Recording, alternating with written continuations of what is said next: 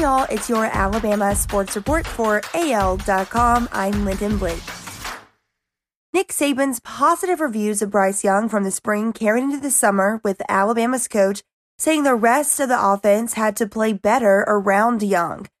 Added Saban on Wednesday evening, he's played really well. I've been really pleased with Bryce. I've been pleased with his attitude. I've been pleased with his performance. We just got to get the people around him to play a little better on a more consistent basis. As for the situation behind Young, Saban said redshirt sophomore Paul Tyson and freshman Jalen Milroe both got reps in the second scrimmage.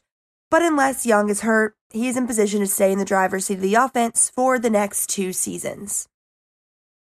There were some questions entering camp about competition for a third spot alongside John Mechie and Slade Bolden at receiver, but Ohio State transfer Jamison Williams quickly settled that. Nick Saban said he expects Williams to be a feature guy and made sure to mention him last week after a question about Mechie and Bolden.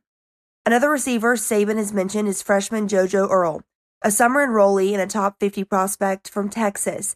And when asked Thursday about the receivers, safety Jordan Battle mentioned 4: Mechie, Bolden, Williams, and Earle.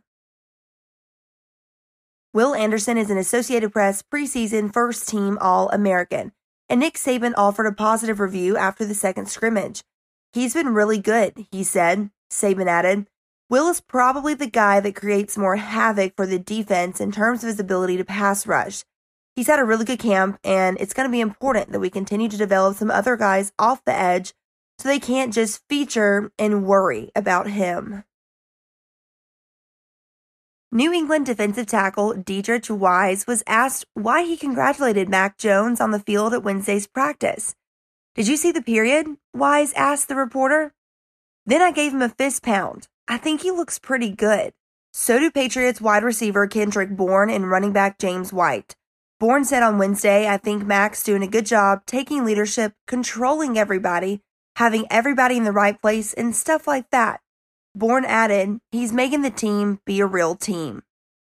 That's your Alabama sports report for AL.com. I'm Lyndon Blake.